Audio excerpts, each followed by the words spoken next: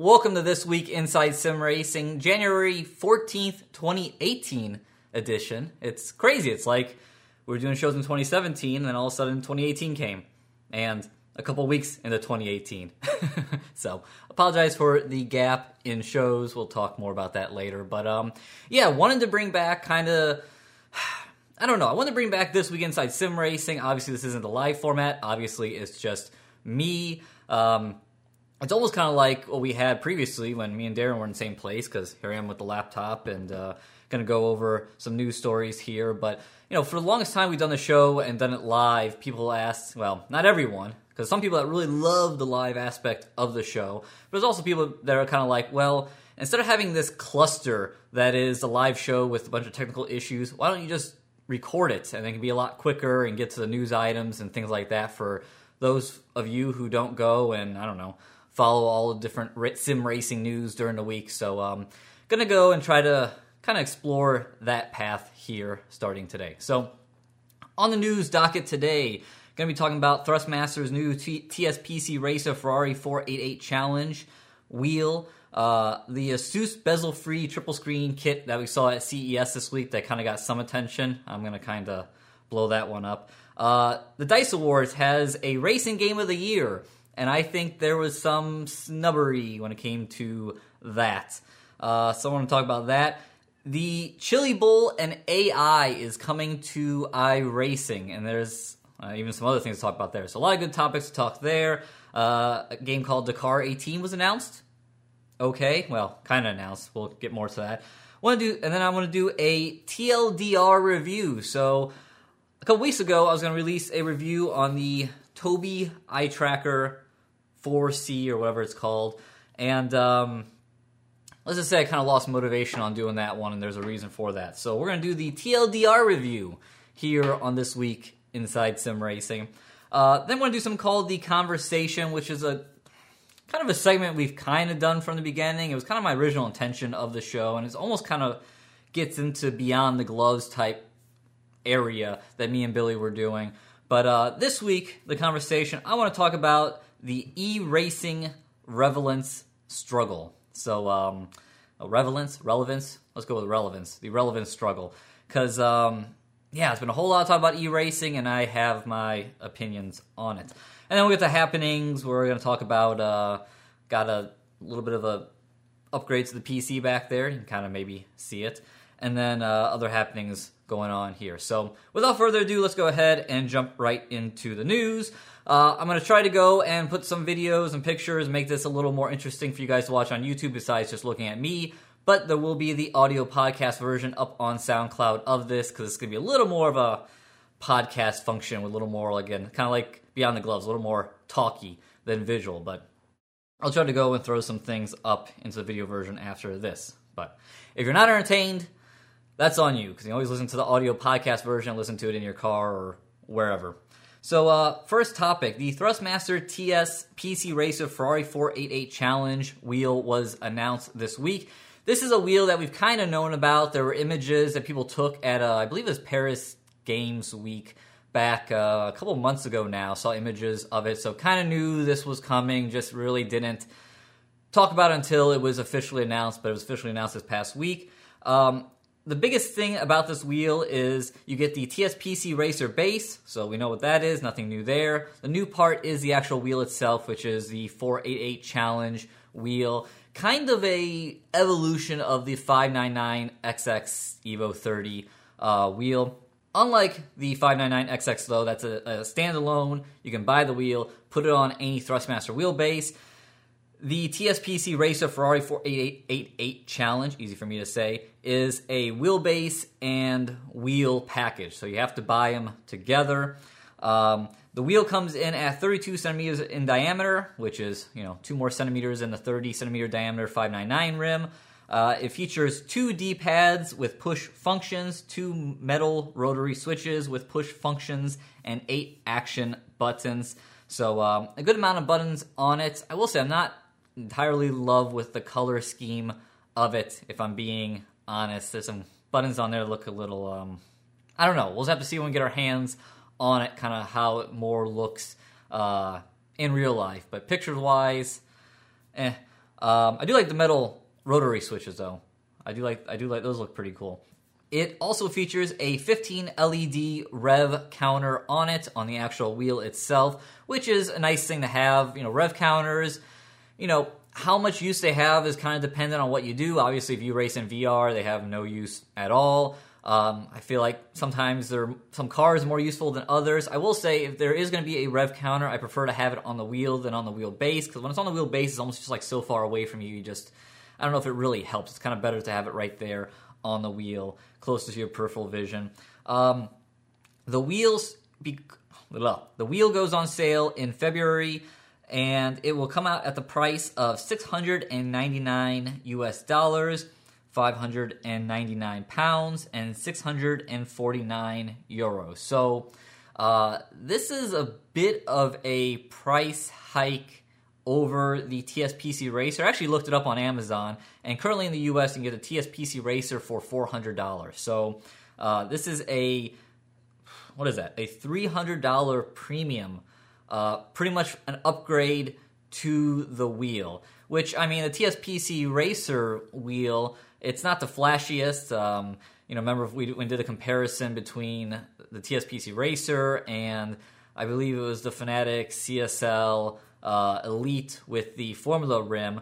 The Fanatec Formula rim, I think, has better button choices. It's definitely nicer materials and stuff like that. You got the actual what gear you're in there. But it was a little small for me. I like to see a little larger, which hopefully that McLaren rim that Fanatec's coming out with will kind of solve that issue. At least I think it will.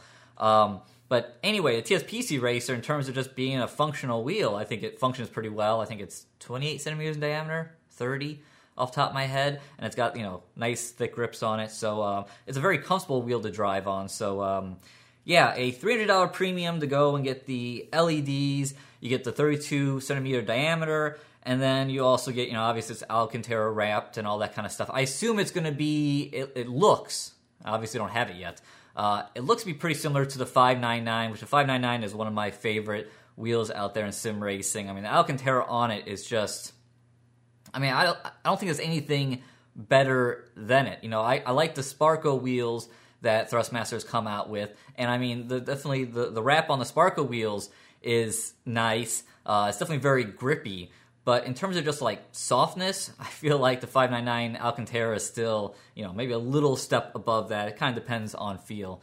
So I still really like that a lot, and it looks like we're probably getting something similar here. But $300 price hike, so definitely a bit of money there. It looks nice. I'm also being interested to know is, I like 30 centimeters in diameter. There's some people that have asked me, I think it was something on Instagram a while back. I don't know if I answered this question, so I apologize.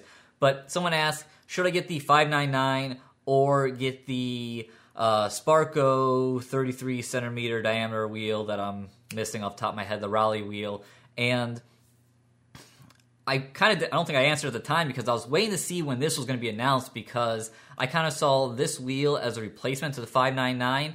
But instead it kind of falls in between here, and I think the 30 centimeters is a more versatile size than 32, because the 33 centimeter diameter wheel from the Sparco wheel, I really like that for rally racing, for NASCAR oval racing, and I talked about it in that review. I think it's really good for those forms of racing, but I don't know if I want that larger diameter wheel when it comes to racing, like GT cars or other especially Formula cars. So that's where I feel like the 30 centimeter diameter kind of is that happy medium. So it'll be interesting.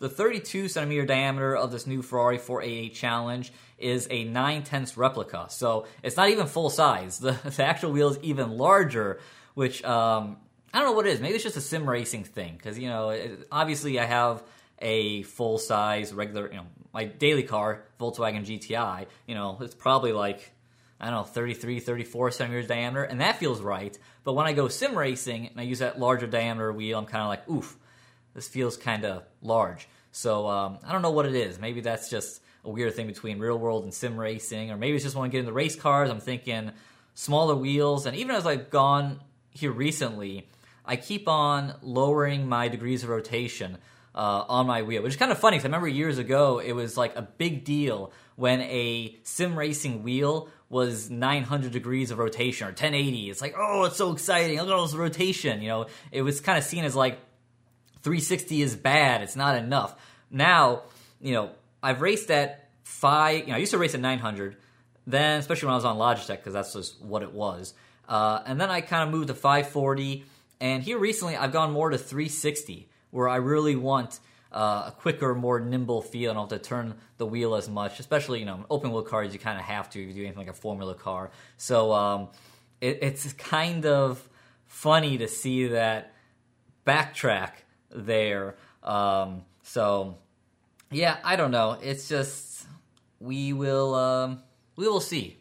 I don't know where I was going there. I don't know how to end that. So, on to the next topic. So, next topic is from CES this week, Consumer Electronics Show, all the cool new tech. I know I've been kind of keeping up this week with the different PC type stuff, RGB everything, which I'm actually not against. Again, if you see my computer back there, I got the RGB RAM, and I do like that. So anyway, but there was one thing that kind of came out that kind of hit in the sim racing side, and this is it's not sim racing, but they kind of, I feel like, targeted it. And that's the Asus bezel-free triple screen kit.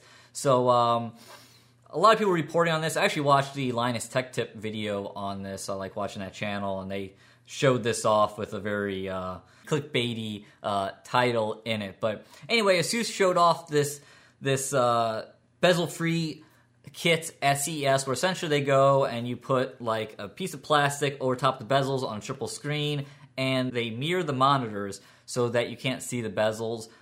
It made a big deal about it, but this isn't anything new. I want to say back in late 2015, Frex, that does sim racing products out of China or Japan, somewhere over there in Asia, they reached out to us asking if we wanted to review essentially the same thing. And it was the exact same product. We have a couple pieces of plastic that have angles, so you go and you reflect the monitors, and it kind of gives you, kind of lose the bezels. And, you know, me and Darren, we talked about it, and we decided to say no. Specifically, it was right after I got my BenQ monitors hooked up, and the catch with it was that you had to have flat monitors. You couldn't really have a curve, because then it wouldn't really work. And then also you had to have the angle of the monitors be precisely whatever it is. I forgot what the angle was. Maybe like a 45 degree angle or something. And at that time, and even still, I'm running a lot tighter of an angle because I really like to get those monitors wrapped in close. I mean, quite frankly, I don't have them right now wrapped as much as I like to be in it because I got to do a little construction here on the house to, I have those wall-mounted side monitors. Well, all three of them are wall-mounted, but I can't quite get the side monitors as tight and wrapped around me as I like them to be to give that, you know, the bat, as we've been calling it for a long time, effect. So I didn't like that fact of it, so we decided to pass on it. And then here we go, Asus comes out with this bezel kit that they say is going to be available for less than $100. So that's an awful lot of money for a couple, you know, a triangular piece of plastic. But, I mean, it doesn't look bad. Seeing the videos of it, I mean, it does cover up the bezel, and so I think it does succeed there. So, I mean, if you're into that, I don't think it's a, you know, if you have flat monitors and you're okay with the angle they have, which is a little more open than what I would care for, if I'm being frank, you know, go knock yourself out. But nothing really new there. So, yeah, it's kind of funny to see that, and, you know, be like, oh, this is a new amazing thing, and it's like, no, this has been around, and it's not that great because the reflections stretch what you're seeing from the screen, so it, you know, meh, I don't know, not that exciting. But if you're into that, that is an option. I know for me, you know, especially with the ultra wides, the bezels, they don't bother me at all. I always bury my left bezel, especially when I'm driving a tin top car, into the A pillar, so I really never notice it. It's never an issue. But okay, on to our next topic, and that is the DICE Awards nominations for Racing Game of the Year. And boy, I think there's some snubs happening on here. So the DICE Awards, this is an industry gaming awards. I think it's in San Francisco or LA or something like that. It's coming up here soon. I'm not even sure when. But DICE stands for Design, Innovate, Communicate, Entertain. So yeah, it's kind of the big. It's kind of. I think if you're a game designer, this is kind of one of the awards you really want to win, especially here in the U.S. I know the U.K. have their own award ceremony, and I don't know if this is like the American version, or I don't know if it's considered a little bit higher, because there are a lot of developers here in the U.S. But anyway, it's an awards, and here are the nominees: Dirt 4, Forza Motorsport 7, Gran Turismo Sport, Mario Kart 8 Deluxe, and Project Cars 2. Obviously, one of those things is not like the other, but I assume Mario Kart 8 deserves to be in there. I haven't played it, but I do love Mario Kart, so I don't have any issue with that. But there are two games that I kind of have issue with. First up is Dirt 4. I don't know if I wouldn't have that in my top 5 games of the year. From a quote-unquote sim racer's perspective, I don't know if it quite hit the mark. Well, it didn't hit the mark, let's be honest. Dirt Rally seemed to hit the mark more than Dirt 4, which is disappointing because, really had a lot of hype going into it. I played it, I kind of tested it early on, and talking with the developers that we did, really had high hopes for what they were doing, and it just didn't quite pan out. And then also, not only from a sim racing perspective, but just from a racing game in general, I don't know. It'd be interesting to know the sales numbers on it because, the after-release support on Dirt 4 has been like one major update that only came out a couple months ago, well after its June release. So it's kind of telling, I believe, to see what the lack of support has been after release. So, I wouldn't have Dirt 4 in there. I also wouldn't have Forza Motorsport 7 in there. I don't think that moves the needle. I don't think there's any innovation there. Design-wise, it looks pretty. It runs in 4K HDR if you're running on the Xbox One X. Now it's on the PC, but that's not anything new to the game industry. So, Forza Motorsport 7 just didn't really, it just kind of felt like, I felt like 6 was a step up. Horizon 3 has some step up there. And then, 7 is just kind of, I don't know, more of the same. I wasn't too impressed with it. So, Gran Turismo Sport, Mario Kart 8, Project Cars 2, I'm totally fine with. If I had to adjust that list, I will say, it kind of feels like they and who knows, racing games when it comes to general video game coverage is always kind of sketchy. The person over at IGN who's, playing on a controller, covers a lot of games, but maybe he or she is a go-to racing game person and kind of drops in when a new game comes out, plays it for 15 minutes and puts a 3-minute review out there. They're just not really the best source to go to for this. So I kind of feel like they went, okay, let's see what are the big releases in racing games this year. Okay, let's cover all those. That's what it feels like. I feel like they covered the games that probably had the most, I don't know, maybe marketing behind them. But anyway, if I went and I could remove those two games, I would. And I would put in F1 2017 as a nominee for Best Racing Game of the Year. F1 2017 definitely innovated and moved the needle on from 16. And overall, I thought was a really good package. Overall, we had a pretty positive review of it. And then I would also have WRC 7, which, never would have thought I would have had a WRC game going over a Dirt Codemasters game, but WRC 7 really impressed us. Again, not a perfect game, but just the playability of all the different stages on there just really blew my mind. The stages are just so great, and the physics are good enough that it works. And hopefully those of you who had bugs, those have been worked out. I didn't have, me and Billy, when we did that review, we didn't have any bugs with the game. A bunch of you guys went into the comment section and noted how you had a bunch of bugs, and it really wasn't playable. So, your mileage may vary depending on what you have, especially on the PC. So that kind of sucks, but hopefully that's been fixed. And when I play a rally game, I go back to WRC 7. So I would have those two games in there. Now for who I would have to win Racing Game of the Year, that is a hard one. I really do think F1 2017, WRC 7, Gran Turismo Sport, Project Cars 2, I'll ignore Mario Kart, all really good efforts. Really good efforts that are very, have a lot of playability I enjoy, but also not perfect games. There's things on all of those that I noted I had issues, there were issues with. It just wasn't perfect. Still very good. Man, I don't know who I'd pick from them. Maybe F1 27, I don't know. Maybe 2017. Gran Turismo Sport, been really impressed with the online aspect of it. Project Cars 2 was definitely a big step forward from 1. So, man, I'm a little bit of a toss-up there between F1, GT Sport, and Project Cars 2, I think. I don't know. You guys can talk about it in the comments section. I'm sure you'll have an opinion. But really, neck and neck there. Good games, but not perfect games. So anyway, let's go ahead and move on from that topic. And now let's get into iRacing land. There was a lot of news that broke over the past week. First up is the Chili Bowl is coming to iRacing.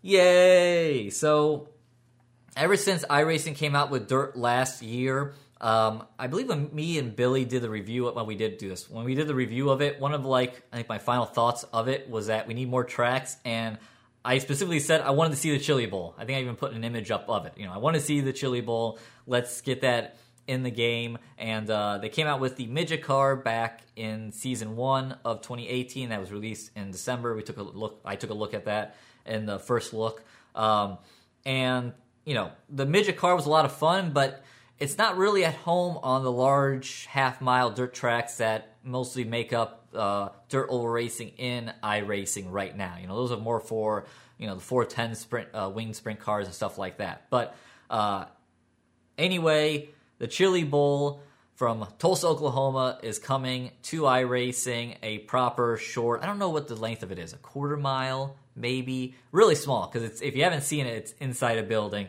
So pretty awesome, and I'm happy to see that. That's going to be I think that's going to be a lot of fun to see. Now, the iRacing crew was there this week in Tulsa scanning the track because the Chili Bowl just happened. Actually, it was happening from Tuesday to last night. And something that's pretty cool is iRacing was actually a sponsor of 2 cars in the race, both current and future NASCAR stars, Kyle Larson and Christopher Bell. I mean, both those guys have been in iRacing. Definitely, they've helped develop the dirt stuff. Christopher Bell has spent a lot of time developing the dirt stuff. I've seen him in the Alpha forums giving feedback, and really, it was interesting when dirt was being developed last year. It kind of got to a point in development where the staff at iRacing was really listening to both Christopher Bell and Billy on what to do. I mean, those guys kind of became the lead because they just were giving. They had the experience. Not only did they have the dirt experience, but they were also giving that feedback that you need to really progress that. So both Christopher Bell and Billy had a really big hand in dirt last year, development in iRacing, and should both definitely get kudos for that.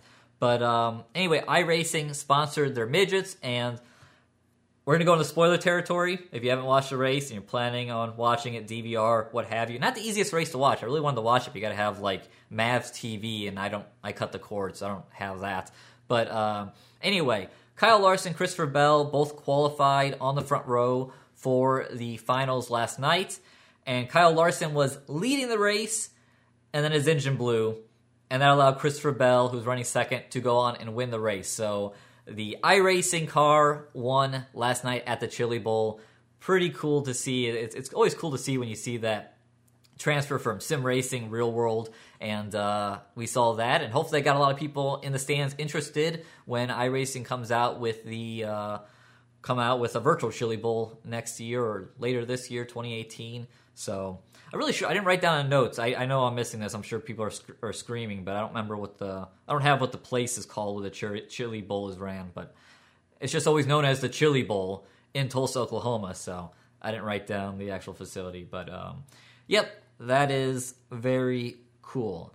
Next up in iRacing land, the other big news from this week was iRacing President Tony Gardner went on the forums and did a development update for the game, kind of an outlook of where we're heading in 2018. And the big news out of there was AI is coming to iRacing. So he said that they have a small, dedicated team that have been working on AI for iRacing, and that it's actually very far down the road, whatever that means. They're shooting for it to come out this year, where you'll be able to go and have single AI races online, or single...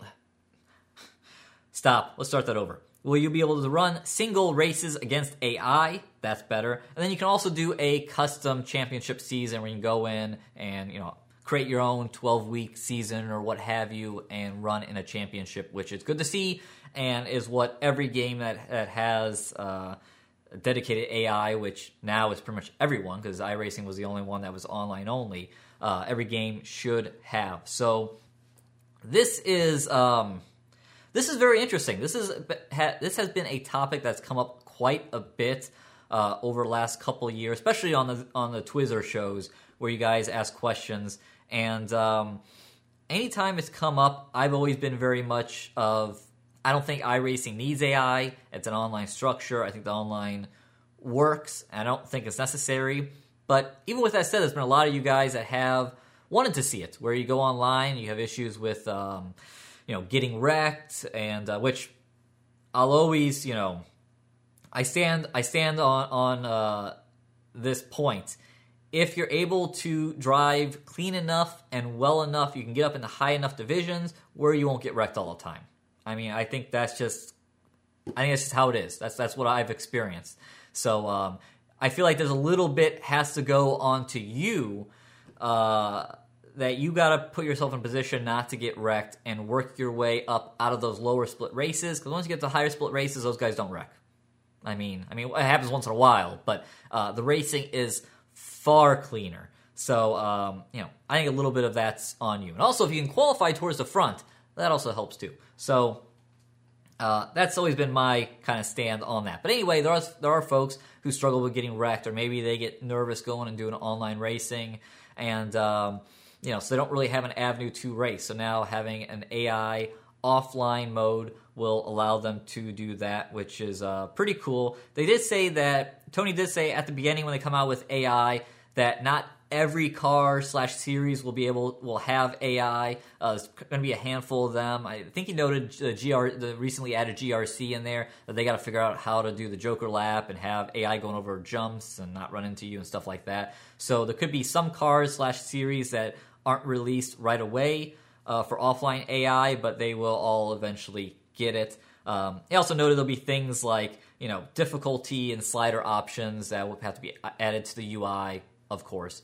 So, that's kind of a no-brainer, things like that have to be added. But, yeah, so that will be interesting to see. Again, it's nice to see for those who want it. I will say my only concern about it, and I did see some people voice this concern in the iRacing forums, is iRacing has a lot of different series going right now. A lot of series, and the user base is still, whatever size, X. And you have this many users, and you have this many different series that you have to go and fill up. And inevitably, there's series that just don't get as much participation. And once those series don't get participation, it becomes tough. And it really comes down to a dedicated group of people to go and, say, okay, we're going to run this time slot during the week or during the weekend or whatever like that. And there's just a bandwidth issue there in terms of number of users. And now that you go and add an offline mode, now there's a chance that you get some people that would be going and racing online who'd be racing online to dive offline. Now, on the other hand, part of me wants to say that the people who were struggling with online probably just aren't racing. They're just doing test sessions or practice sessions, or they've left the service. So, maybe you'll go and you'll get those people to come back, and now they can go and race offline, so you're not really losing anything from your online user base. But I do think there will be some degree of loss. It's just a question of how much. And, that could go, and it dilutes the pool of people that go and race online in these different series. So it's kind of the point that I was getting at when we reviewed Gran Turismo Sport. And one thing that got me really excited is It was an iRacing system, which was about time someone copied the iRacing system. Just copy it. Unless it's patented, go ahead, use that system, and apply it to a game that has a huge user base. Comparatively. I know Gran Turismo isn't necessarily the size that it used to be, but there is, I assume, 4 times, 5 times, 12 times as many people that are playing Gran Turismo Sport than iRacing. It could be there's a lot more people that are playing that game, and I think it showed when I would go and race online, because I'd race people that were very close to the same level. I felt like I was having good races. I know some people that go on there and they complain about Gran Turismo Sport getting wrecked and all sorts of that. And I do think you're going to have a little more of a wrecker issue racing online in GT Sport than you are in iRacing. That's, in general is a more serious endeavor than Gran Turismo Sport is. But anyway, I think that got me really excited, because it's finally you have the bandwidth of users to go and populate these races, and really keep it a nice narrow band of people in the same driving skill as you. So that's something where that was cool to see, and we'll see where this goes with iRacing, when AI comes out, hopefully later this year. Anyway, and then besides just AI, that was kind of the biggest thing to come out, because that was a surprise. We didn't know about that. But I want to hit on a couple other topics that came out of Tony's post in the forums. He said that new graphical and physics damage model is in the works, and they are shooting for a 2018 release. This is definitely a big one. Me and Billy kind of talked about this a little bit at some point, but I think iRacing has the best damage model in sim racing, and it's 2 things. It's not necessarily that iRacing's damage model is a 10 out of 10. It's more probably a 5 or 6 out of 10. It's just that everyone else is a 1 out of 10. The damage model across the board in other racing games is overall pretty terrible. It's just not very good, both in getting mechanical damage and seeing physical damage. It's just the bar is extremely low. So iRacing, I feel has always, you go and hit the wall, you see a fender bust up, you can get the wheel knocked off, I feel in a realistic manner. Now, of course, there's things that are kind of ridiculous, cars getting shot up in the air, the IndyCar, the DW12, and, all the previous IndyCar as well. You get in a big wreck at Indy, and the car just spins in tornadoes, and it's just, almost vomit-inducing when that happens. So there's clearly big issues there. But I feel in general, when it comes to just rubbing, getting into people, it's probably the best out there. But they are in need of updates, get it so you don't have tires that are hanging off. The biggest thing that I remember they talked about damage model, probably, I think it was spring of 2016 they first talked about it. They talked about shedding parts. That's the big thing. Got to shed parts, got to get rid of all that, that energy. That's the issue with the IndyCar, is it just balls up, and then you have all the center of mass moves, and it just keeps on spinning instead of shedding parts and slowing down the momentum of the crashing car. So it's good to see that, and that's hopefully going to come out this year, so that'll be nice to see. Also shooting for this year is day-night transitions. So obviously something else that's becoming a lot more common here in the racing game, sim racing industry. We see what Project Cars has it. Who else has it? A bunch of others, I feel have it these days. So that's something that we'll be seeing hopefully in 2018, so that will be good. Speaking of day-night transitions, next weekend is the iRacing Daytona 24. We are planning on running it, I guess, not much of a we these days, but me, Darren, Scott Holmes, who's raced on the team the last couple of years, Jens, I believe, someone that Darren brought in, and then Tom Foust, who did some racing with us last year, and he's here locally, not far from where I live. We're going to be racing next week in the Ferrari GTE car, so I'm excited to do that. But in the past, forever, static conditions in iRacing, so it's 24 hours in the dark. So it'll be nice, hopefully, in the 2019 edition of the race, which is my favorite race of the year to run, that we'll see proper day-night transitions. So that will be nice. Other news, a new tire model's coming. I don't know what number we're on. I think we're at number 5,000, but a new tire model is in development, whatever that means. And then also working on taking the beta UI to a final, complete, official new UI sometime this year. So right now you can go and try out the beta version. I kind of bounced in between. I went back and I tried the beta not too long ago, and I still feel like it needs some development, so I've kind of been staying more on the old school, more user web base than the new beta version. So hopefully we'll see more developments of that and see that into a final state where it has everything you need right there. And then as far as new content, I'm just going to go and read what Tony wrote here in his paragraph because it sums everything up. As far as content, working on multiple new tracks, including road, oval, dirt, and GRC, and the complete redo of an oval track. I'm curious what oval track that is. For the longest time, people have been asking for Michigan to be redone. It's been repaved. Pocono's been repaved and is quite different now. What else has been repaved recently? They got Phoenix.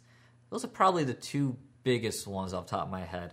So it'd be nice to see those get updated, or at least one of those. Let's see. Hopefully we will plug away on more tracks. Speaking of updates, I really love to see updates to the older road courses. I mean, iRacing has been out for coming up on 10 years later this year, and tracks like VIR, Silverstone, obviously. Silverstone's had a complete makeover since it was scanned in iRacing.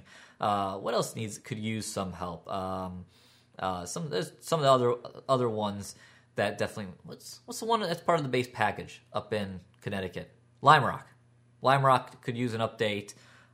So there's a good number of tracks there that could see some updates. And while I've always understood, people have always asked to see those old tracks updated. I've always understood why iRacing's kind of held off because, then you go and you kind of have to, because of the work, you kind of have to charge people for that new track. And, that's always kind of an icky topic to get into. So I understand why they've kind of just always pushed on to getting new things. But I do think coming up on 10 years into it, especially some of those tracks that came out originally or in the first year or two, there's definitely big rooms for improvement there, and it's getting time.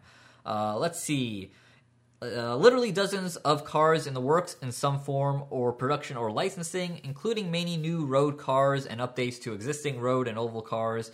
We already shared working on LMP1 cars. You should have those as soon as next season build. That's very exciting. So we'll be seeing the Porsche and Audi LMP1 cars from the 2016 season, since that was last year for Audi's R... Which R is it on? 10? 15? I don't remember. Anyway. So, that'll be cool to see LMP1 cars. Unfortunately, it's after both Audi and Porsche have left LMP1, and the WEC is just a burning trash can of fire. And if you argue anything differently, you're wrong. The WEC is so just... They're just fucked. I mean, they're just like... The WEC is so screwed. I'm tired of WEC and, their leadership that kind of poo-pooed on the IMSA series. And now IMSA is stronger than ever and, running the best tracks in North America. WEC, get out of here with your dumb year-and-a-half winter calendar. Ugh. It's so silly. And then you have Toyota running it in LMP1, and then you got these other privateer LMP1s, and they look like they were designed by a 2-year-old, wind tunnel-wise. It's just like, WEC is a mess. Car count's terrible. Ugh. Anyway, so I'm excited to drive the LMP1 cars, though. It's nice to have a proper car for Le Mans. It's just unfortunate that it's an old car. Let's see. These cars and a lot more work to build. More to come on content and everything else. We have moved forward. Hope you like the Chili Bowl video. So there you go. That's the updates to iRacing. So a lot of big things. AI, day-night transitions, new damage physics model. If all, the UI. So if all those things hit in 2018, that makes for a pretty big year for iRacing's 10th anniversary.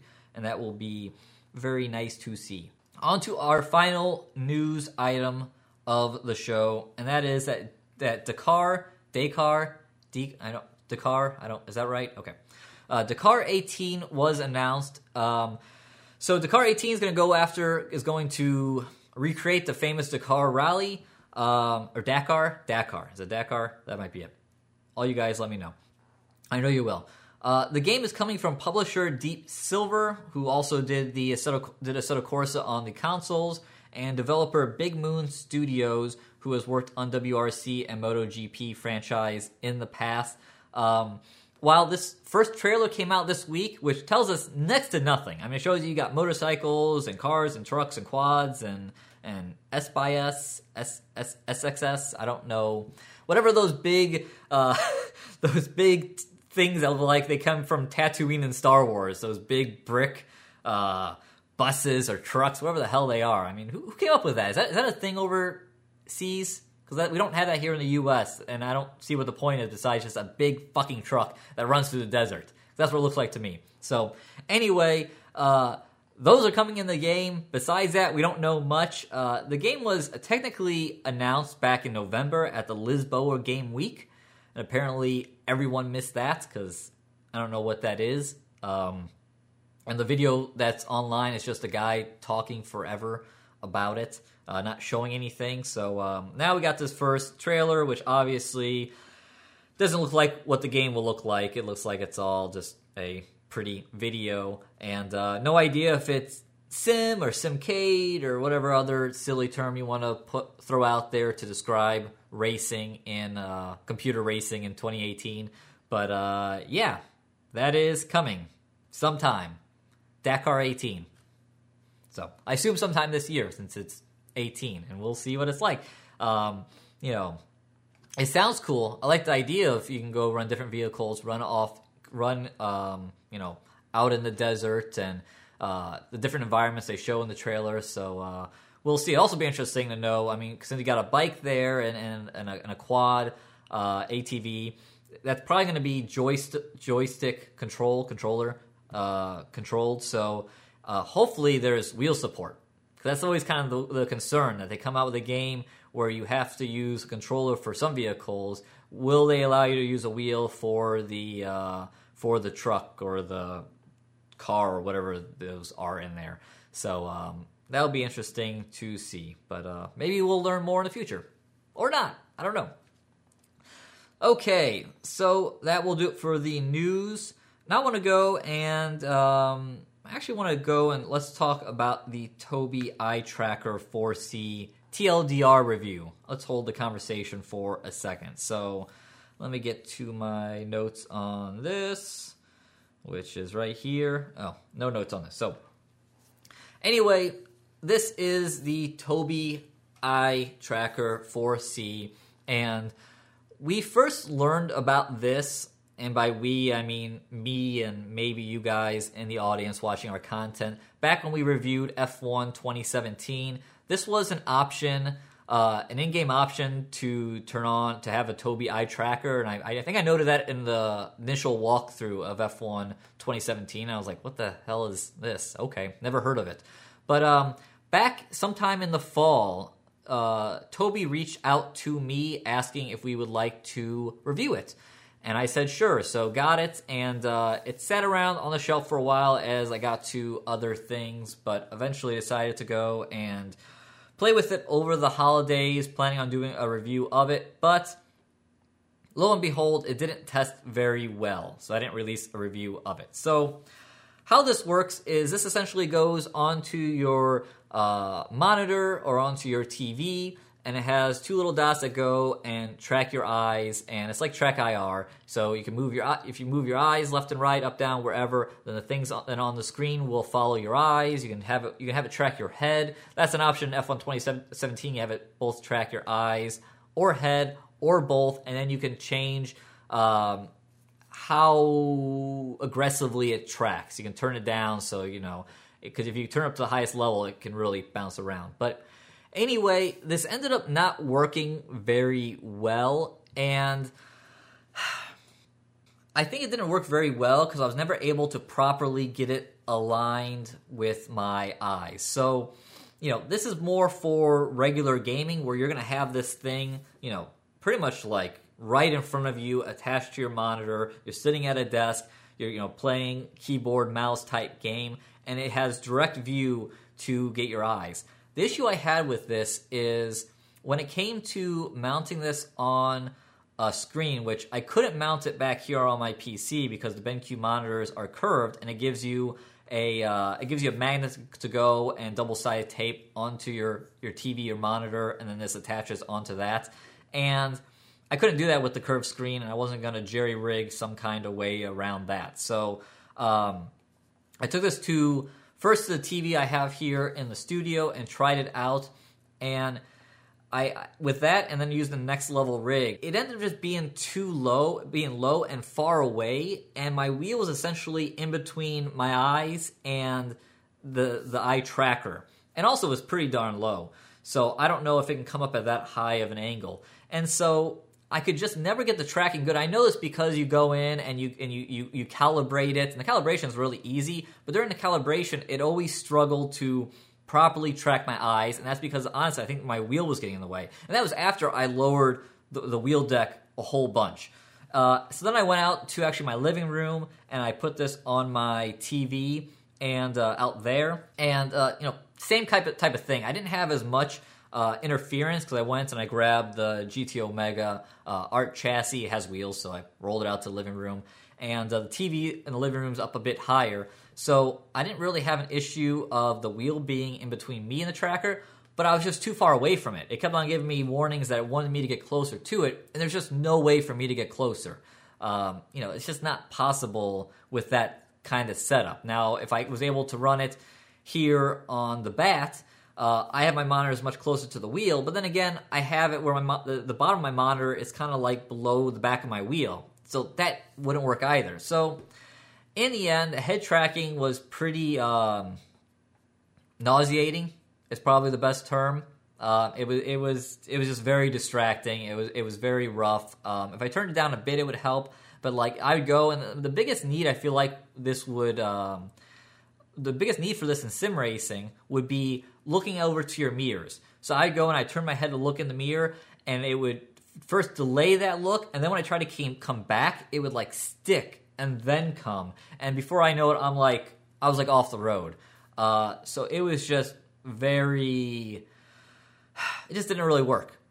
It just didn't work. And I don't know, like I said, again, I don't necessarily blame this. I think that the Tobii eye tracker might work perfectly fine in a standard gaming environment with, again, monitor, keyboard, mouse. But in terms of sim racing, a lot of times you're too far away from the screen, or you have the wheel in between you and the tracker. So it just didn't work, and I tried all different settings, and put a lot of time in this. This is $150, so this isn't inexpensive, and I really wanted to go and give this a proper look through, especially because they sent it to me, and I just couldn't get it to work, and I just kind of lost motivation to go and release a standalone video ripping it, because I just not really an application if you're running on a wheel, and it's very touchy to set up. So unfortunately, Tobii eye tracker, for those of you who are still on a single screen, like if you're on a TV and you roll your rig up to it, you don't have a standalone monitors, or you don't have triple monitors, and you don't have VR. It just ended up not really working for me. So now, some people also, real quickly, some people might ask why I didn't put it at the top, the top bezel or whatever, the top of the TV or monitor. It always said that it wanted you to put it at the bottom, and also it has a bit of an angle, so it's kind of set so that it sits like it's pointing up at your eyes. So if you go and put this on top of the TV, it's going to be pointing up into space. And I don't think this can be turned upside down. I talked about keeping it right side up. So it's just not an option. It didn't appear like it's an option. Maybe if they're able to go and mess with software or whatever, they can make that an option in the future, because turning it upside down and pointing down would definitely be better. But then again, maybe then at that point it's missing your eyes. So, that is our TLDR review of the Tobii Eye Tracker 4C. TLDR, it didn't work for sim racing. Okay, on to our next topic. And this is something I'm calling the conversation. And again, we've kind of done bits and pieces of this on the show over the past couple of years. I started off, I think the second episode ever of Twizzler. I went and I looked, I graphed the uniqueness of tracks in sim racing. What titles had the most, what tracks, kind of tracks they have, what kind of unique tracks they have, because a lot of sims are just getting the same tracks in every single one. Spoiler, that pattern hasn't stopped. That's still a thing. But anyway, want to have a conversation today. I thought about calling it Conversation Street? They call it in the Grand Tour. I don't know what it is. I actually don't mind that part of the show. What I hate of that part of the what I hate the segment I hate in the Grand Tour is their celebrity face-off or whatever. It's just goes on forever. I just fast forward through it. But anyway, I want to talk about what I'm calling the e-racing relevance struggle. So over the past week, there's been a couple e-racing, sim racing. And by e-race, I mean like online competition, like, e-gaming or whatever. Stories that have popped up. The first one was, and we have it up on our website, Paul wrote that up. By the way, Paul that blogs the website does a fantastic job.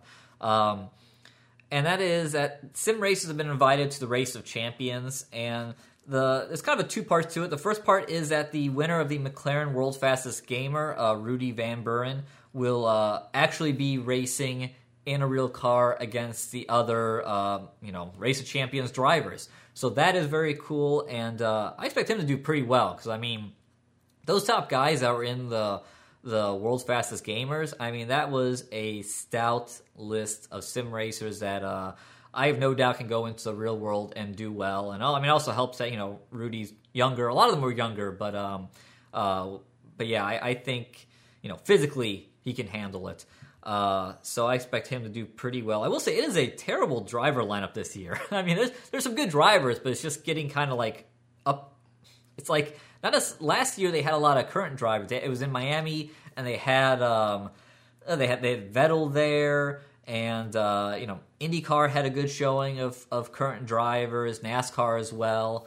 It just seemed like it was a better crop. This year, notables are David Coulthard and Tom Christensen, which, they're both about 100 years old. Peter Solberg, also 100 years old. They have Lando Norris there, who at least is younger and up and coming, and, most likely we'll be seeing in Formula One here soon enough. Hopefully, we'll see. He's with McLaren, and they're kind of filled on race seats at the moment. But anyway, that's very cool that Rudy Van Buren's going to be racing in that. And then there is the Race of Champions E-Race, because you got to throw an E in front of everything. And this features 5 of the best sim racers. Brandon Lee, who won the F1 Esports Championship that was held a couple months ago now. Kevin Lurin, I'm going to butcher these, who is triple Project Cars World Champion. Enzo Benito, iRacing Blockchain GT3 Sprint Champion and multiple world record holder. And then Alexander Dorindin, 2017 EWTCC champion, and lastly, Rudy Van Buren. So these guys are all going to race against each other.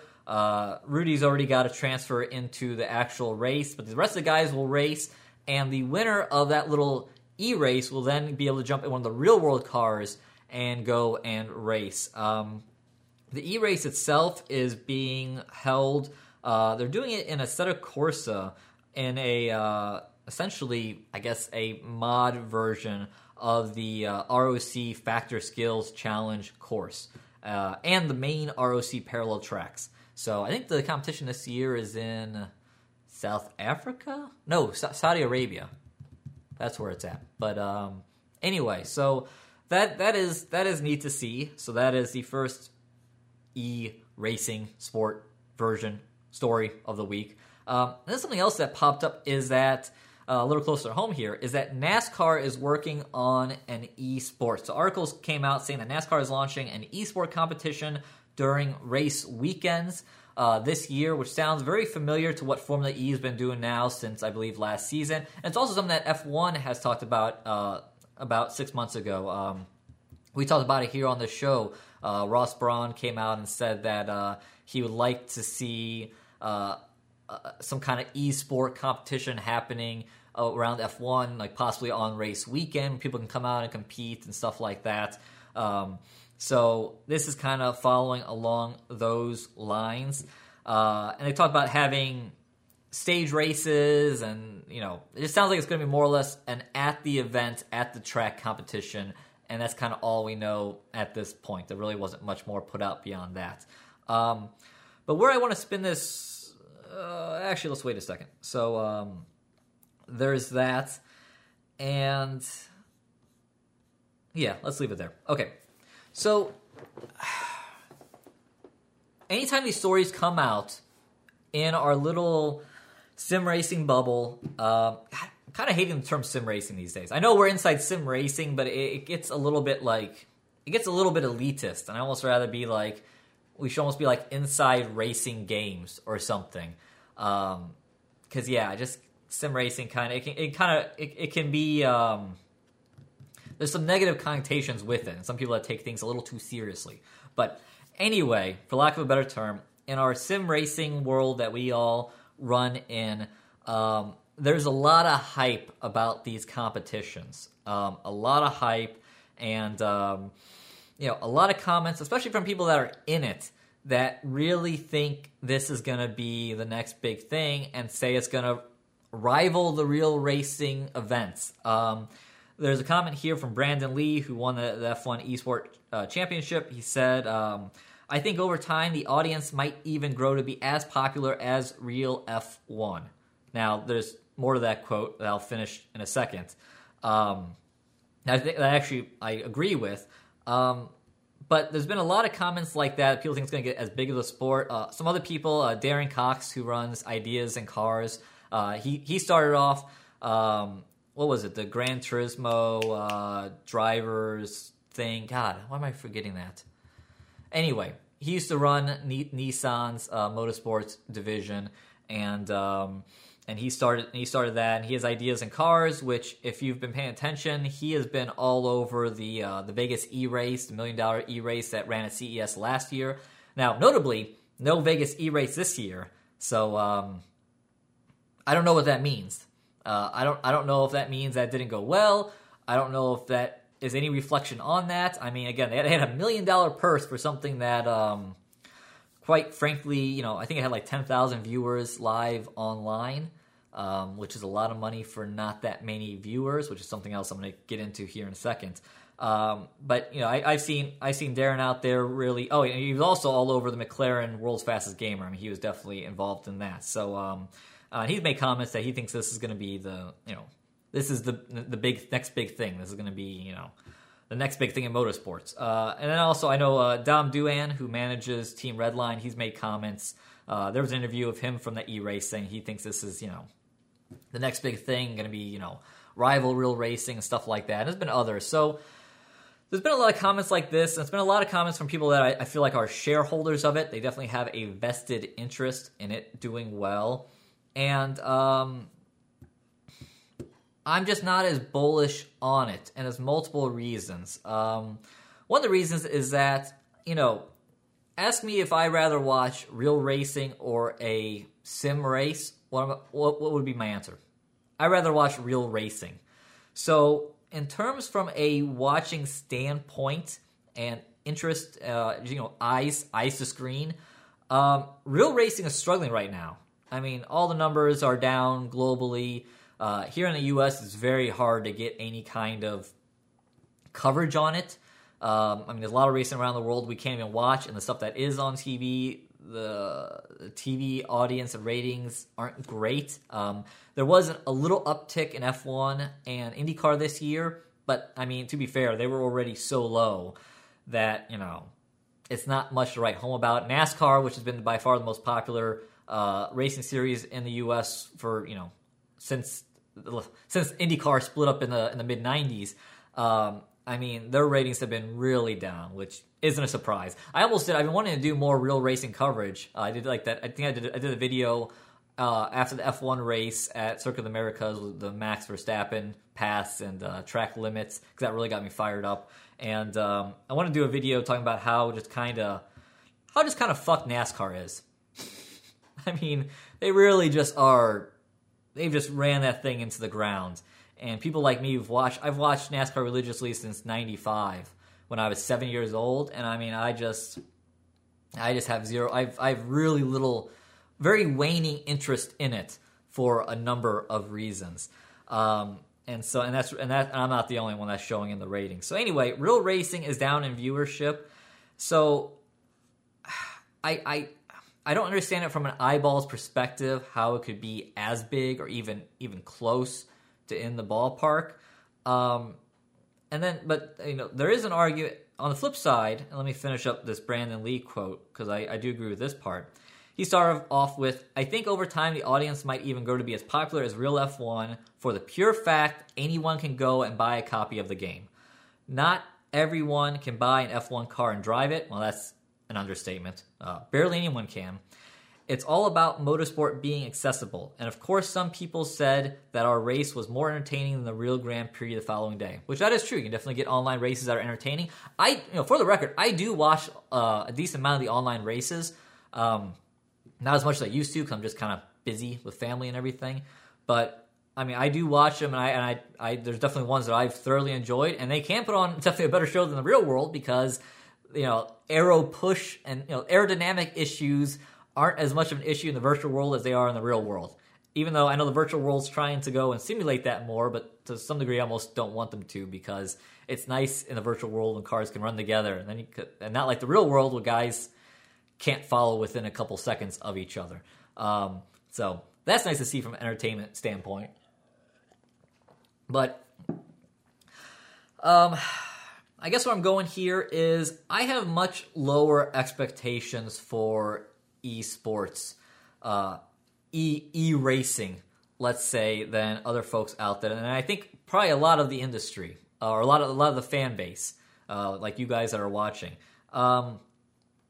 I think there are a few things that they should go for when it comes to esports that would be quite nice to see. So I think that sim racing esports can indeed attract younger fan base. Racing fan base in general is getting very old. IndyCar talks about this. A lot of the fan base is 50s plus, and they just aren't getting young fans. NASCAR is seeing the same issue. And so I think that being able to do a sim racing esports will attract younger fans who go, oh, I could go and possibly do this. I mean, look at all these winners of these different esport events. They're all kids that are like 20 years old. I mean, they're all kind of around that range. So there is that. I think that there's potential to grow it if there's a tie-in with Real World Series that could allow racers to earn a living. So jumping off the back of that article that came out earlier this week talking about NASCAR looking to get into esports, NASCAR driver / TV, I don't want to say personality for lack of better words, but he works for NBCSN now, Parker Kligerman, who is an avid sim racer. Darren talked about racing him back years ago when Parker was like 13 years old or something. So Parker's done a lot of sim racing, and then he got into going and racing in the real world, and still races some truck races now. Unfortunately, he's one of the young guys that kind of got shuffled out a bit. But he went and he posted a story over on Medium, which I guess is a website, kind of a blogging site, giving his thoughts on what would work.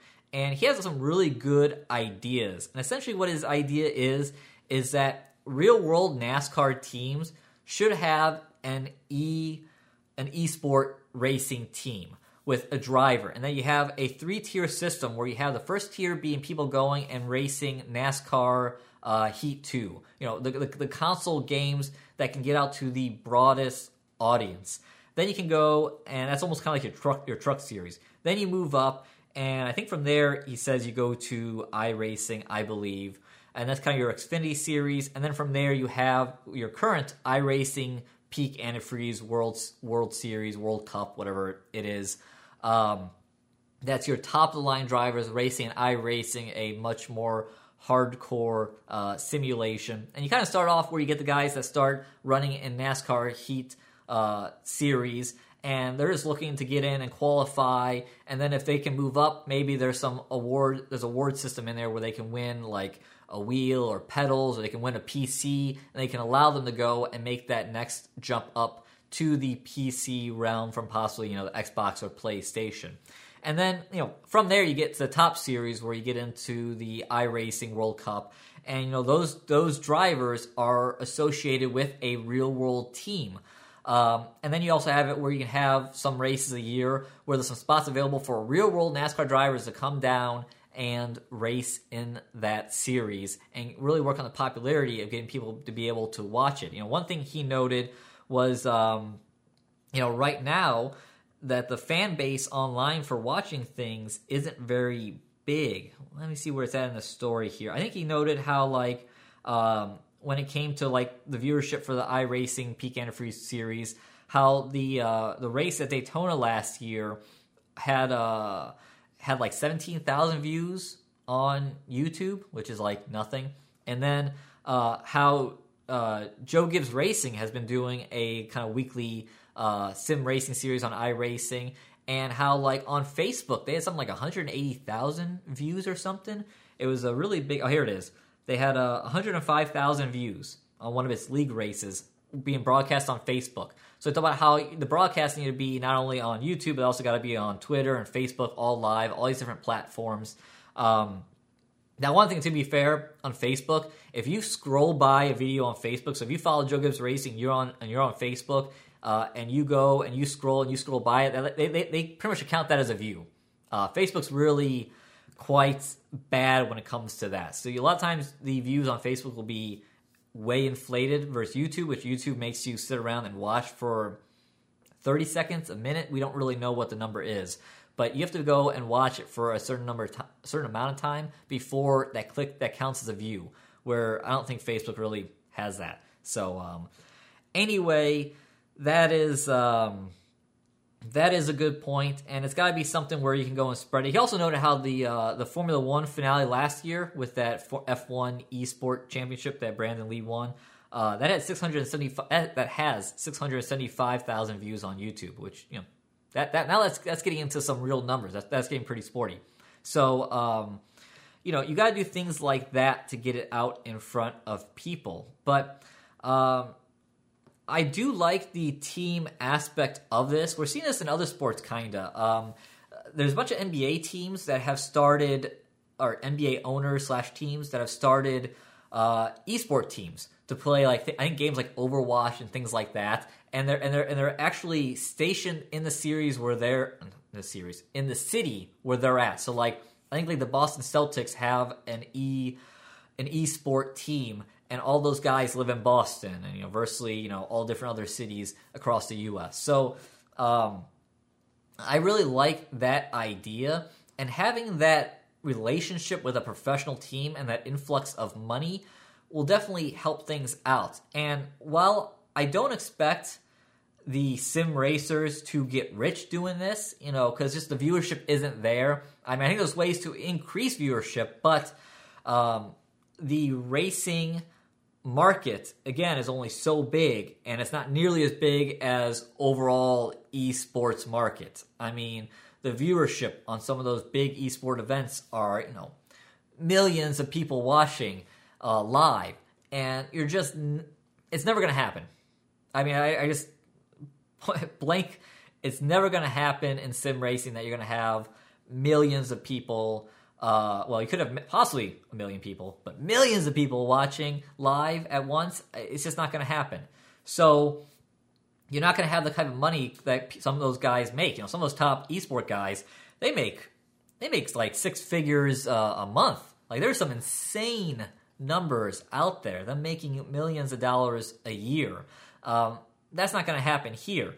But it'd be nice to see it where if you could have a official series and you have someone who's like a Joe Gibbs or Hendrick esport driver, that maybe they can get on the payroll and maybe they can make $40,000, $50,000, $60,000 a year. Not much, but enough to make a living, because this takes a tremendous amount of time to do. And something else that was really cool, Michael Conti, who won the 2014 NASCAR Peak Antifreeze series, he had a comment to Parker Kligerman's idea that I thought was pretty interesting, and I saw on Twitter, and he said that to Parker's point about the potential of NASCAR esports, while I can't divulge what top drivers in the NASCAR Peak Series make, I can say that the highest paid driver is probably barely topping 4 digits sponsorship dollars for an 18-race season.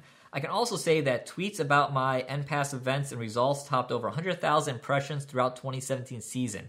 The potential for ROI is massive at the point because the market's going rate is low for now. With a bit more marketing, sponsors and teams alike can stand to profit from a deal with a NASCAR iRacing esport team. So, I think there's a lot of good stuff there in that comment. First off, these guys are making maybe making 4 figures, maybe making $1,000 a year, $2,000, $3,000 off sponsorship. That's very little for the amount of time and effort goes into this. I know there's people out there that want to say, well, they're just playing a game, and we fall in the same thing here on this channel. People go like, well, you have this is your day job. You have a job to go play video games. Well, a vast amount of my time isn't playing a game. It's editing videos and running this or that. Trying to put shit together, build rigs. There's a lot of other stuff to it, setting up cameras, that isn't playing and isn't fun. So, these guys go and they put a lot of hours, and, talk about what they're making per hour. These guys are probably making $1 an hour, maybe, at best, for the amount of time they put into it. So it makes it so it's not feasible to be a full-time job. And it'd be nice to see guys be able to hook up with real-world teams, whether it's NASCAR, we're talking about Formula One. That's probably about it. I don't think IndyCar has enough money to add someone else to the payroll. But it'd be nice to see some of these teams in these sports in these racing series that have a little more money that can go and just make a living being able to do this. And I think that's something that could be feasible, and it could get enough sponsorship, and it could be out there peddling the sponsors. It could be a value added. As Michael Conti noted here, impression-wise, he had over 100,000 impressions. There is a return on investment on that. There is an ROI. Is it a straight 1-to-1 ROI? Probably not, because the impressions, again, people scrolling through what counts as impression, are they actually really reading it? Is everything you tweet out there have a sponsor plug in it? Not necessarily. So, that number obviously isn't necessarily that high, but it can still be pretty high. So, I think that's one of the golden things that esports and sim racing should reach for. It's being able to go and have teams that are associated with real-world teams, because until you have that, there's no money to make in this. The guys just aren't going to make money. The views are going to be, the views will continue to increase probably because more and more people find out about it and they go and they watch it. But, you're not going to see that hockey stick growth until you get on board with someone like a Joe Gibbs Racing that has, 200,000 plus followers on Facebook or something like that, where half of their followers were able to go and, possibly see a race as they scroll through in their Facebook feed. And maybe they stopped and watched it. I stopped and watched one of those races one night, and there was a good amount of people watching it. There was a good amount of chat. I was actually pretty impressed. So, from that standpoint, I do think there's an avenue there. And then the last point of it is, you hope that some of those guys that are able to go and maybe get to a top rung in a F1 or NASCAR e-racing series might possibly have a chance at a real-world experience or ride at some point. I kind of... It's too bad that today real-world racing isn't like the 90s or early 2000s, at least when I think of like the NASCAR world, because back in those days, if you had talent, you could get a ride. Guys like Jeff Gordon had talent, got a ride. The early 2000s, Parker Kligerman, he was part of this whole phase of all this. You got to have a development driver. You got to have a development team. That all these NASCAR teams had so much money that they had these development programs, whether it was Team Penske or the Gong Show over at Roush or whatever. There was development there, and if you had talent, you got a ride. Unfortunately, these days, you have to have money and have a sponsor to get a ride, and very few people that are purely talent-based get in. But, it'd be cool to see maybe there's a situation where you have a team that's really strong and has the funding that they could go and see, like, hey, this guy's doing really well in the e-racing. Let's see what he can do in the real thing. I'm excited to see what happens with Rudy Van Buren here and McLaren. I think there's a chance we could see him get into maybe their GT3 car or something like that and really show off his talent. I mean, obviously, we've seen this before. I mean, even now, there was an article not that long ago talking to William Byron, who won the Xfinity NASCAR championship this year. He's going into the 24 car next year in the Cup Series. Well, this year in the Cup Series. And, one of his biggest, he started racing on iRacing. I mean, the kid's he's like 19 years old or something. It's super young. And when he was like 13, he got an iRacing subscription, and he started racing, and that's where he really learned. And then he started doing the real-world stuff in tangent to iRacing, and pretty much the whole article. Him and another young guy, they're kind of like, yeah, I mean, training on iRacing, that's what did it. And it's like, and I've raced plenty of real-world drivers on iRacing too.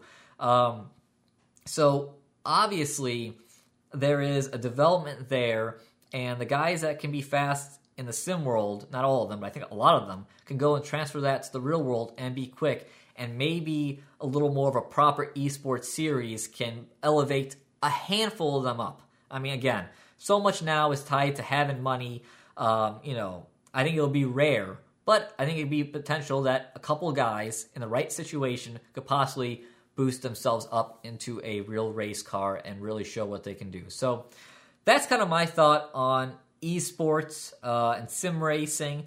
I think there's just a lot of hype right now that this is going to go and this is going to take on real racing, and you're going to get as many viewers as they do for the real thing on Sundays, and I just don't see that. I can see a growth in viewership, but I really do think that there needs to be a connection between your current sim racing teams and the real world teams in series that have financial, and they can tie together and maybe make this more, what can I say, a genuine job. Get on the payroll and then use the reach of these teams and these series like NASCAR and Formula One to go and really up the viewership of the esports things, and maybe a couple guys will be able to go and take that over to the real world. But and then also I think, and if that can get larger there, I think you will get younger people to see that and get more interested. Will you get a ton of young people into it? I don't know, because so much right now of the gaming industry in general is people rather watch people play games online than play it themselves. So I don't think that's as much of a one-to-one transfer as people like to say it is, but I do think that will help out a bit. So I think there is potential there. I'm just a lot more cautious on what the potential can be of sim racing esports than I think a lot of our little microcosm is. Okay, let's go ahead and get to happenings and try to do it in a reasonable manner, since this show's gotten long and my voice is getting tired. I knew it was going to be a long one because I wanted to go and hit on some things, and again, I kind of see this as more of a podcast than actually sit down and watch on YouTube. But anyway, or at least you watch on YouTube, kind of play it in the background while you dink around. Let's get the happenings, and first up, you might, I don't know if you can see the computer behind me if you are watching on YouTube, but I've upgraded my GPU here recently, and I did it just in the nick of time. So right before Christmas, or around Christmas, I don't know what it was, I went and I picked up a 1080 Ti, going up from my 1070 I had in there, and man, what an improvement. I think I did the benchmark in Assetto Corsa, and I maxed everything out here on the bat. Everything, I didn't do any post-processing filters because I hate those.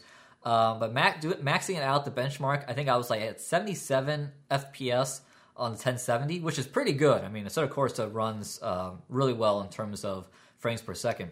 And then on the 1080 Ti, same settings, I got 133 frames per second average, which is just like insane. I was also able to go, and when I was racing, when I was trying to review the Tobii eye tracker here, I went and I had that on the 4K TV out in the living room, and I took my PC out there, and I maxed out F1 2017 in 4K, and I was able to do the benchmark at Melbourne during the day, average of like 75 frames per second, was just insane to be able to go and push that many pixels, max out graphics, and do that well. So 1080 Ti, it's a beast. I'm looking forward to actually, I haven't hooked up the Oculus Rift yet, but I want to hook up the Oculus because that's one thing.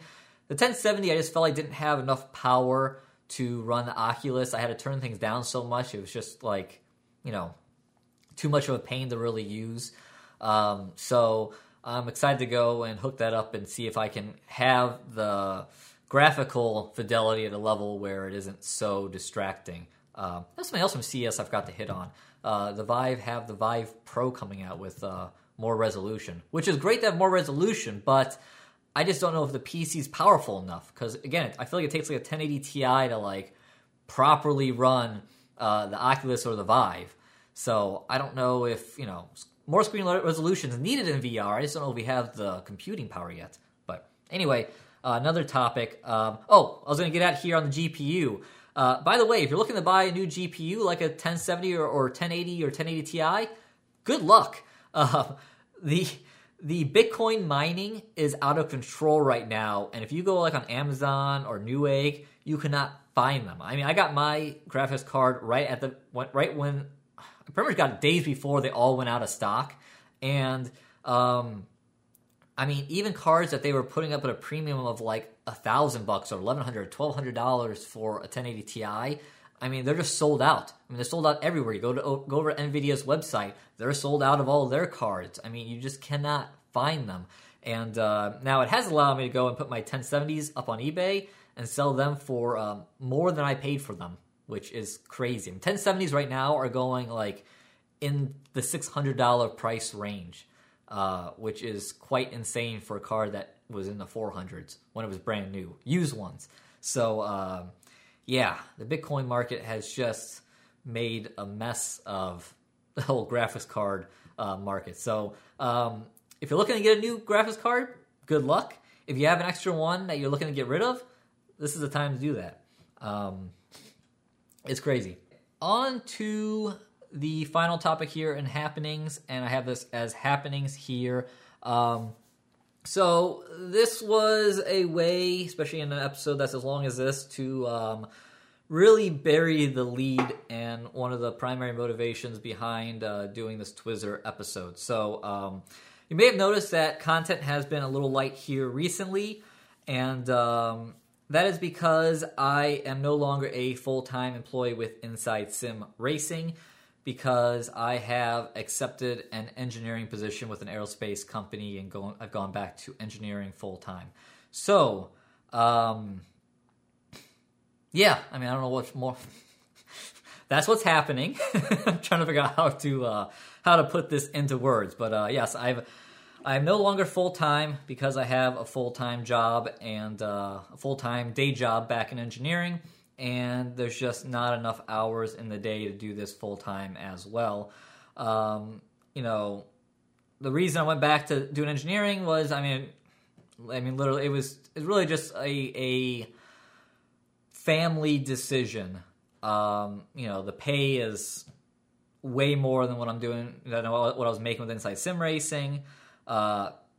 And not that Inside Sim Racing was paying me peanuts. I've been making enough money to, if I wasn't married, which I'm still am married. My wedding ring broke. What happens when you buy a rubber band wedding ring? But it's, if I was by myself, I'd make enough money to go and probably rent a 2-bedroom apartment and, pay the rent and, have enough money for food and pay the car payments, and probably not much more than that. So I was making enough to make a living, but it certainly was less than what I was making when I was doing engineering by a good amount, and essentially I had an offer come through that I just could not pass up. Way more money than what I was even asking for, or even expecting to get back.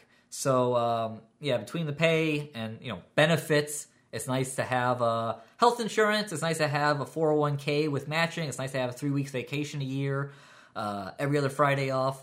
There's just a lot of benefits there. So pretty much it came down to a purely math deal where it was just too good of an opportunity to pass up on. And, also not only with Inside Sim Racing, all this equipment here, lights, camera, microphone, I pay for all the stuff out of my pocket. And obviously there's some things that, are nice to get, like, upgrading the PC back there, and it can be used as a tax write-off, but, if you own your own company, you realize that when you buy things for your company, the tax write-off is, like, very little. It doesn't really make up for all those taxes you have to pay in April every year, which is, it's substantial. It was very substantial paying taxes last year. I pulled money out of my retirement savings to pay taxes. So, just from a brass tax type of deal, I went with the job that I was able to pay way more money and allow, money for me and my family and to put into this house and to have me put into retirement savings, not just my wife. Thank God she's a physical therapist and she has a good paying job because she has a doctorate degree. But now it kind of got to the point where it's my time to hold up my end of the bargain in this relationship. And also, it's also a time thing. Doing an engineering job, I work 40 hours a week. I wake up, I go to work, I leave work at 5, 6, I've already started, and I don't think about it. I don't stay up all night working on it, editing, staring at computer screens, burning my eyeballs out, my eyes that I got LASIK surgery on last March.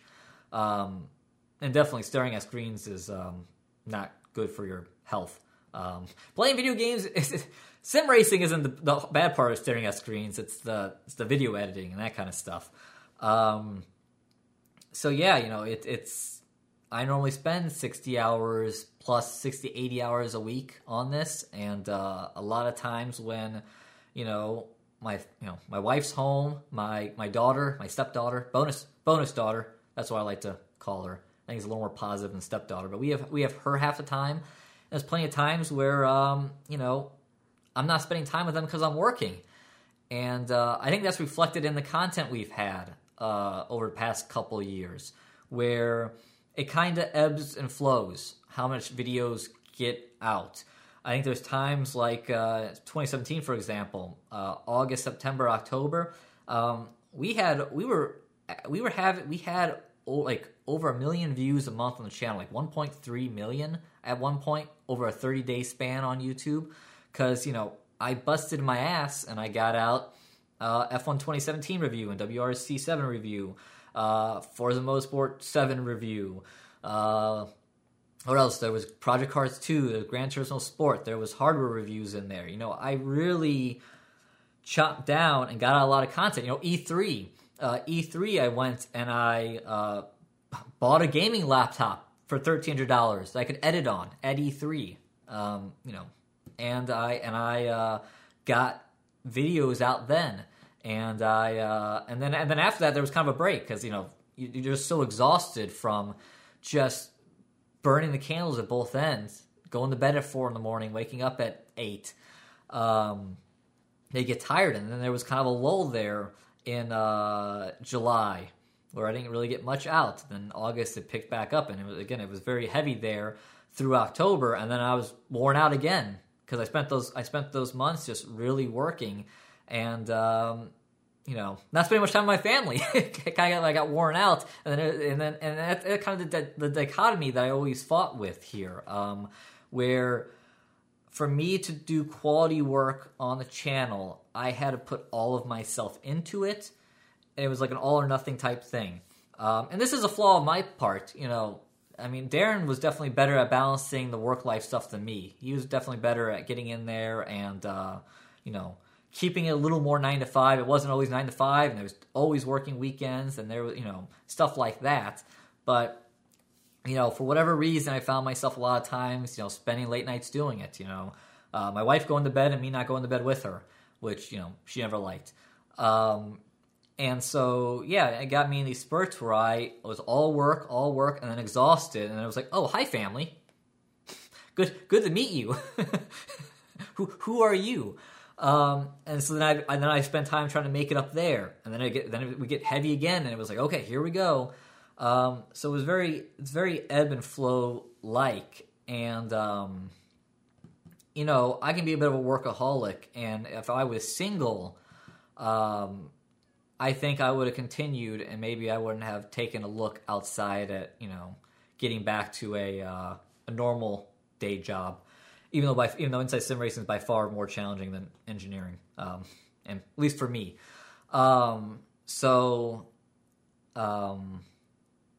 Yeah, but with me having a family, and I'm probably in this little space of sim racing YouTube, I'm probably in the minority of having a family. I feel like everyone else is pretty much no kids, single, or have, in a relationship with someone who helps out or supports it. If I was single, I could probably go and I could probably keep going, and I would just burn the candle at both ends, and I would get stuff done, or work at night when I had really good motivation and, thoughts were really flowing, and sleep during the day, and it'd be no big deal. And I'd be in an apartment where I wouldn't have to maintain on like a house that we're doing a ton of work on and a yard to mow and shit like that. But that's not my situation. It's not my situation, and I have a family, and, I haven't been the best husband. Haven't been, and by best I mean attentive husband. Haven't been the most attentive bonus dad to my 7-year-old. And, it kind of got to a point where it's like, where's your priorities at? And, decided priorities family. And even though, which is kind of funny to say, because one of my big gripes, and something else that's kind of, pushed me away a little bit of frustration with this gig is, some of the fan base. Most of the fan base, you guys are great. 90% of people out there, it's like 90%, 10% that are super supportive and great. There's a 10% of people that just take things too seriously. Maybe could spend a little more time with, family or friends, or, understanding that there's something outside of sim racing. Like, this isn't the end all be all. This isn't the most important thing in the world. There's other things in life that are more important. So, I just decided for my family and even a bit for my health, physical, mental. Like I said, I physically burning out my eyes, not sleeping, drinking a bunch of energy drinks that make me feel like shit, not working out. Just, again, these are somewhat on me. I'm sure I could be more productive and more focused during the day and get things done where I'm not having to go and really do the late nights. You really can't avoid the late nights when software review comes out. Those things are like, you get the game a couple days before and you got to go at it and you got to get those videos out. And I would love to spend more time with the game because that would give a better review. But then, if you release it a month or two later, everyone's already bought it and made a decision and it's over. You kind of got to jump on it. So those things are pretty tough. But yeah, it just, it does take a little bit of a toll on, it did take a toll on me physically, and, it takes a toll on me mentally sometimes having to read the comments section. I've stopped, I haven't been reading the YouTube comments for the most part over the past, I don't know, probably since October, probably around that range, probably since the Gran Turismo Sport review, because it's just like, the YouTube comment section is just a trash can fire.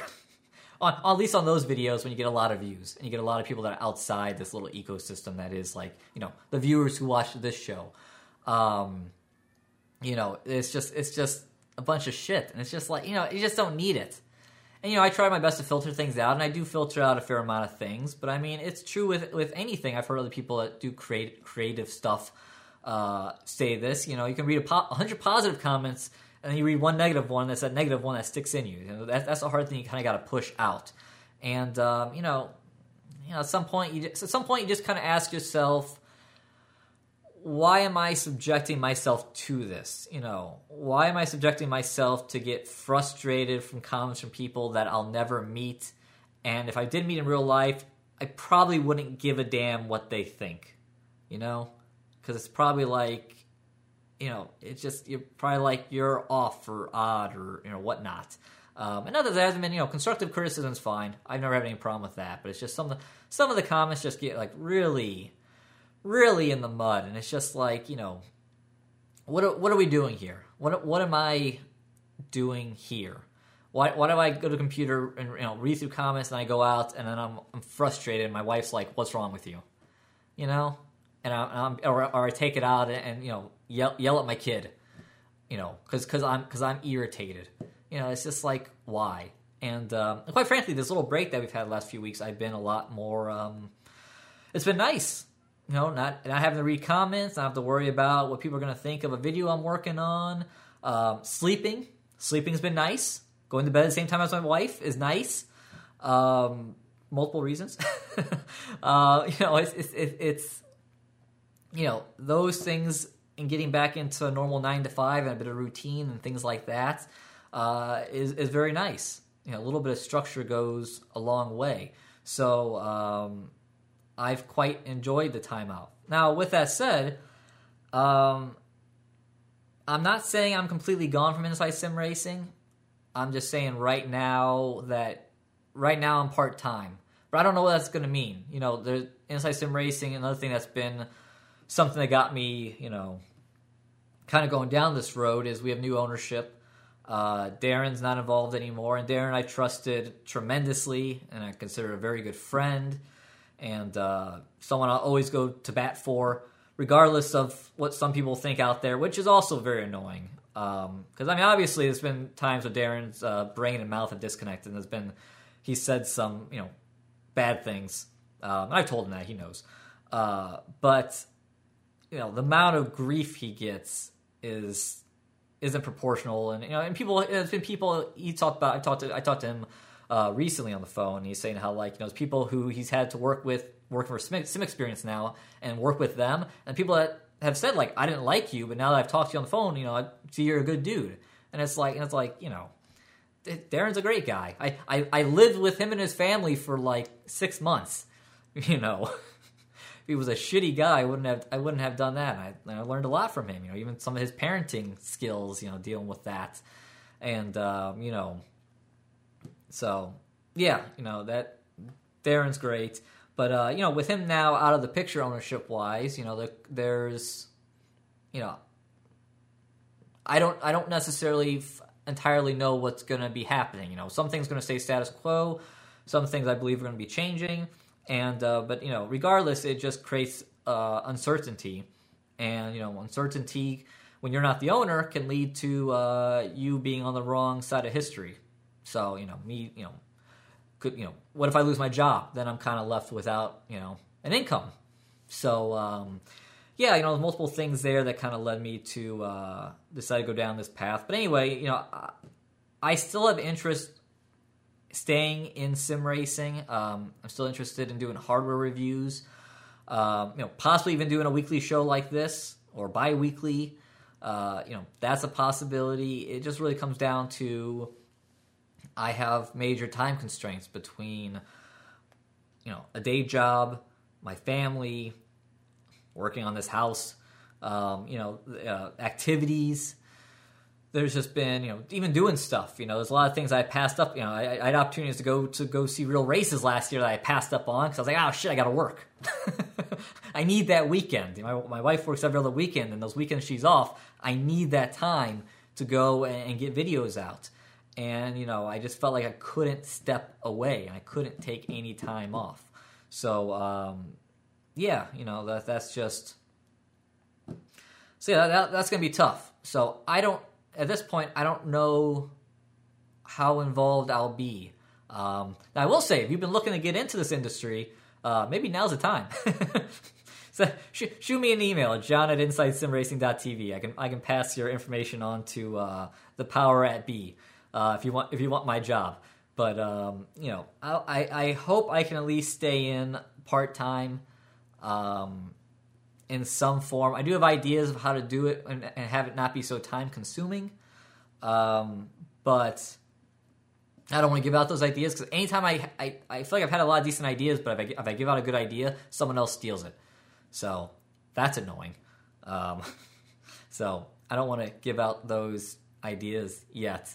I'm going to keep those to my chest. But yeah, we'll see where things go. And I will say as summation, I hope if this is getting towards the end of the road for me on Inside Sim Racing or sim racing coverage in general, I do hope that the work I've done has been helpful, and I know there's plenty of you out there who do appreciate it. I see the comments, I get the emails. Been getting some more emails here recently, people kind of reaching out, and I haven't responded, but I greatly appreciate it. And there's some things I wish could have done better. I kind of give I'm my hardest critic, and I kind of give myself like a C rating. I think there's some things that have been really good. Like I'm really proud of a lot of the hardware reviews we've done recently and the software reviews. I wish there was less breaks in between videos. I wish some things could have been done faster. I wish some ideas that I had could have made it out there. There's a lot of stuff that's kind of left on the ground floor, mostly just because of a time constraint or whatnot. I wish I figured out my internet issues sooner so I could do more live stuff. only recently got I think the internet working as of like yesterday, to where I was getting like 24 megabytes per second upload speed, getting a new router, a new modem, and stuff like that. I'm like, damn it! I wish I could have had this. Back over the summer, I upgraded my internet. I still only had 13 up, which isn't bad, but anyway, that's beyond the point at this point. But yeah, so it's been good and bad, mixed in here. I do want to thank some people in case this is getting towards my swan song. Darren, of course, allowing me to come back to Ohio, move the business. Obviously it created more work me just doing this alone, but then again, Darren was transitioning out to Sim Experience, working there, which I totally get that. Wanting to go and get into off the camera and all the the negatives that come along with being in front of the camera, and get to more just talking to people. I mean, just the other day I was we do consulting through Inside Sim Racing, and people don't take us up on it often, but someone who's looking to start from scratch. Here's a budget, what do I get? And it was so nice talking to them on the phone for like over an hour, and hearing what they want to do and giving them feedback, and they were very appreciative of the information I was giving them for just $100. So because the guy was using sim racing to go real racing, go race some pretty sweet shit too. And it was so nice having that one-on-one conversation and not just reading something on a screen. So I definitely understand Darren, really enjoying what he's doing now and being able to have that more personal interface with people. Sponsors, Thrustmaster's been amazing. iRacing's been great. We've reached out to software companies, developers before about sponsorship, and haven't gotten the most warm response. But iRacing's always been there, and been a big fan of them since the beginning, way before I ever joined Inside Sim Racing. Next Level Racing, those guys there have also been great with their sponsorship. So wanted to shout out to those kind of three companies for supporting this and seeing the importance in supporting this, and also seeing the return on investment. I mean, all the time people come and we get it a lot. Darren said he's gotten this a lot working with Sim Experience. People are like, I got into sim racing and I bought this or that because of seeing your show. It's like people that are especially getting into it do really respond to what we do, and the sponsorship. And hopefully, that sponsorship can go forward here on the show, or just in general. I hope that people that are involved in this industry see the value in sponsoring, creators, people on YouTube doing these videos.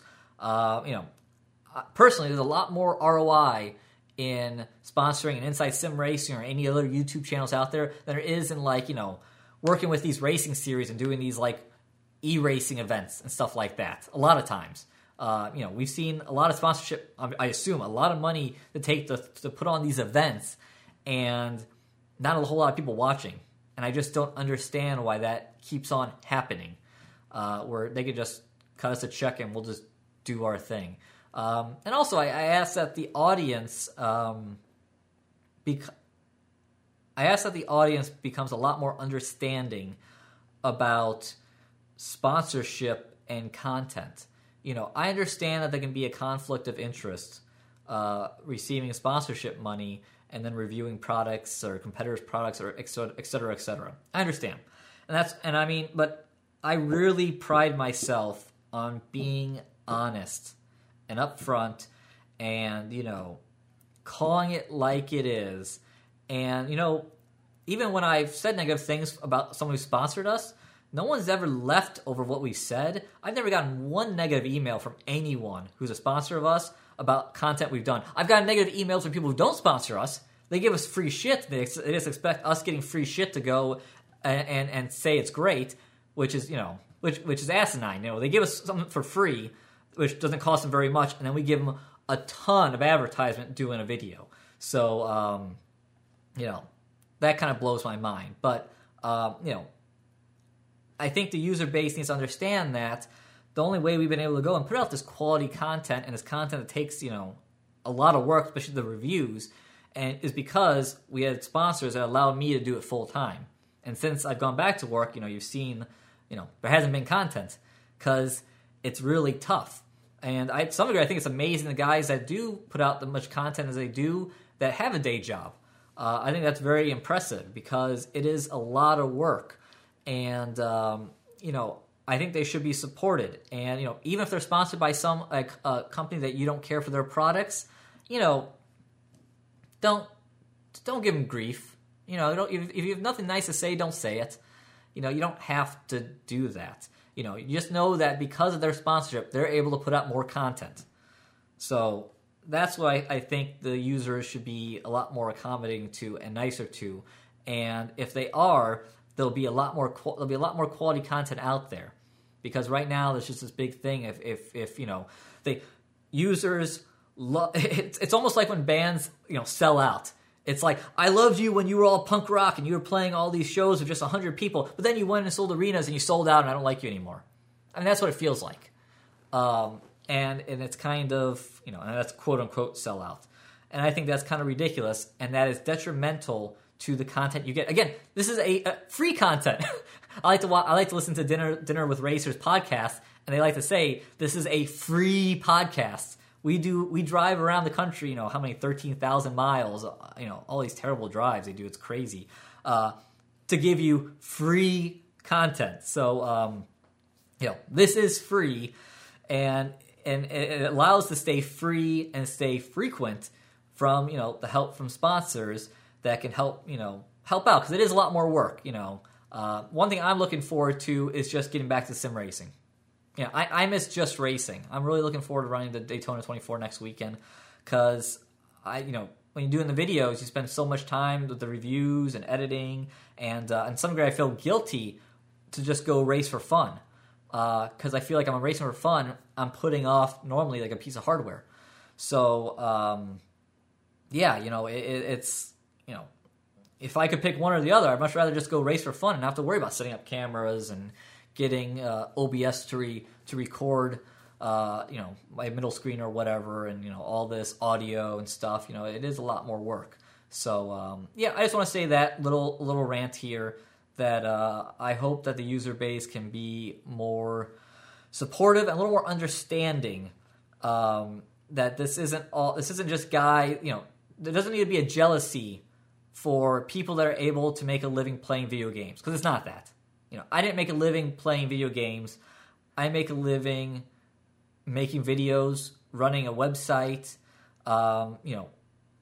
recruiting sponsors. There's a lot more to it. Getting paid to go buy equipment to give you a more quality finished product.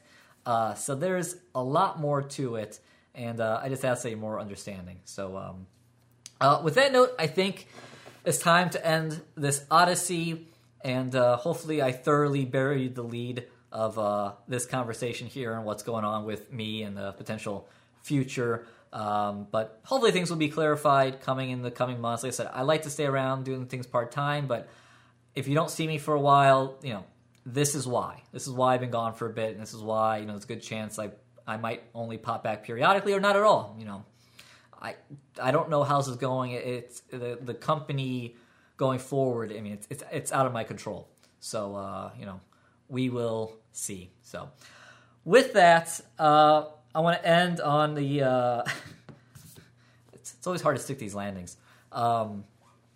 I want to end on a quote from former IndyCar announcer Marty Reed, who, by the way, was it should go down in history as one of the worst play-by-play people ever in racing or in sports in general. I mean, it was truly awful. There's plenty of videos out there of just Marty Reed saying dumb stuff on YouTube, like multiple. Like it's a compilation. It's awful. Terrible announcer. On ABC, always bad coverage, always terrible coverage for IndyCar. But anyway, what gave me a little bit of respect for him was one line he said back in the race where Dan Weldon was killed back in Las Vegas 2011. Which, by the way, if you listen to Dinner with Racers, and you should listen to that podcast, the Paul Tracy one, he gets into some detail of seeing Dan after the crash by accident, and that was a hard one to hear. But anyway, he said when they announced that he had been killed that he says when he leaves the broadcast, he never says goodbye. He says until next time, because goodbye is so final. And at the time he said, goodbye, Dan Weldon. So I'm not going to say goodbye for now, but I'm going to say until next time. I hope you enjoyed watching. See you guys.